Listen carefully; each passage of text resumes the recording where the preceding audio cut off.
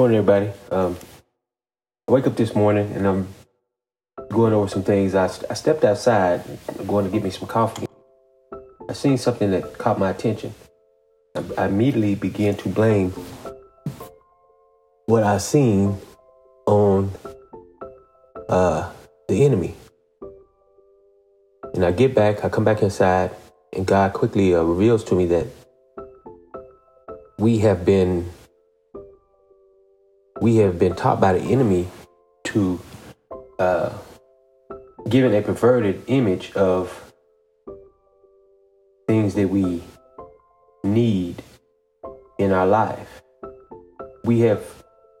Our thoughts have been changed to think trained to think that things that are good, that can do us some good, and that can help us throughout life, they've been used by the enemy in perverted images or in a perverted way in our mind to think that those things are strictly of Satan, strictly things we don't need in our lives. And God revealed that to me, letting me know that it's time for us to repent our thinking, to change our thinking, to get it back on the right track, because everything that we see that we've been taught was bad, it isn't necessarily bad. It's only how we think about it. I always say it's two sides to everything. So if something is considered bad, what's the good side about this thing? You have to stop and think and ask yourself, what would God be trying to say through this particular image or through this particular thing that I see? What is God trying to say? Is God trying to show me something? So you have to stop and think about it instead of avoiding it altogether. God speaks through everything because he's the creator of everything. So we have to know that even in the things that we've been taught that are bad for us or only used in a certain way, we have to stop and ask God what is he saying? Is he trying to tell me something? Are you trying to show me something?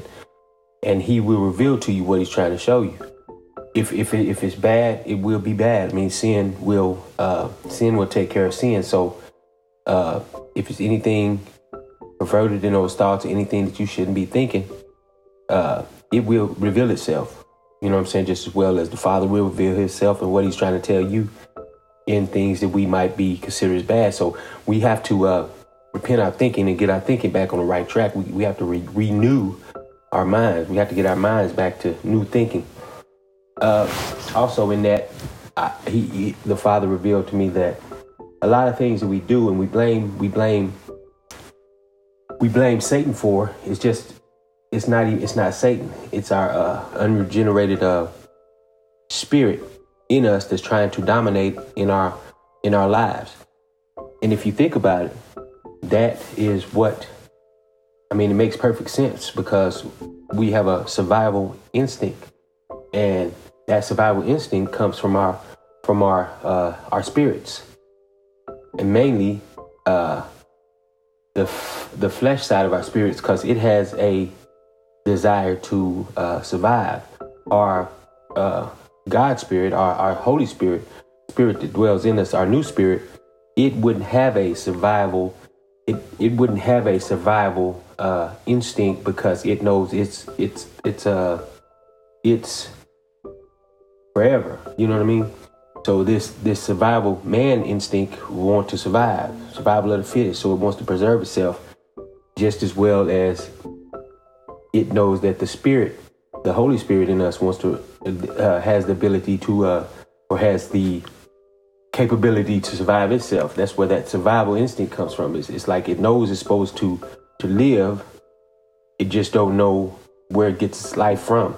And it think it generates its life by surviving on its own survival instinct.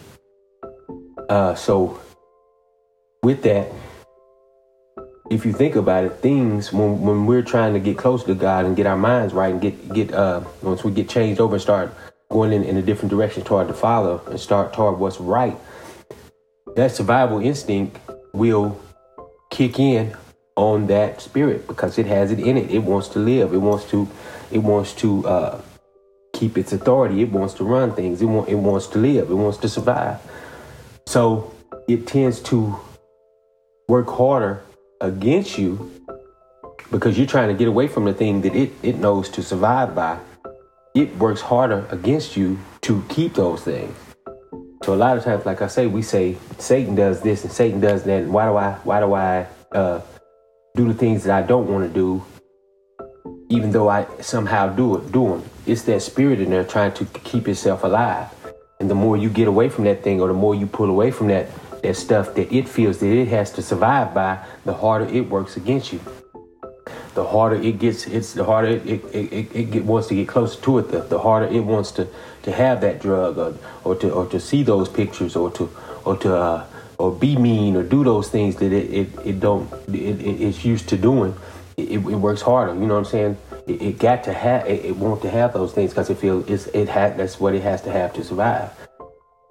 So we have to recognize that, and once we do, then we'll know where the attacks come from within us. We'll know the attacks are not from outside. We'll know that the enemy outside isn't bringing things against us to keep us from God.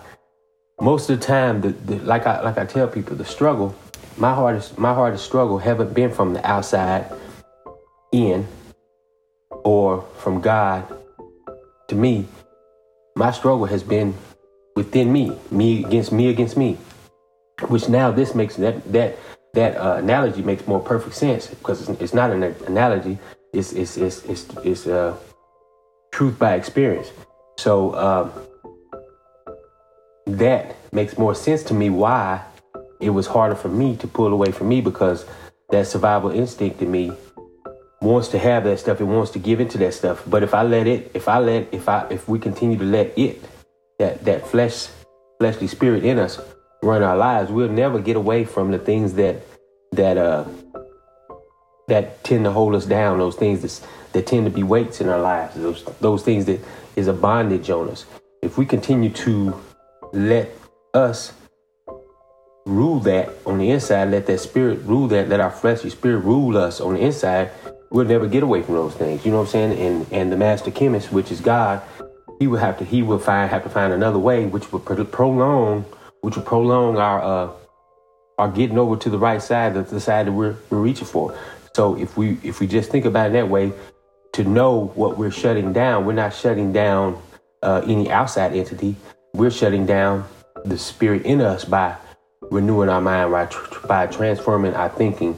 You know what I'm saying? By I like to say repenting our thinking, because you turning away from the old thinking to the new thinking. That stuff don't just happen overnight. It takes training. It takes reading the Bible. It takes praying. It takes getting on your knees, and it takes laying on your hands and anointing your house, because your place where you live. Once you do that, once you anoint that place, you tend to raise an awareness in your Holy Spirit, the spirit inside you, that you have done that. And what that does is that shut that other spirit down, because it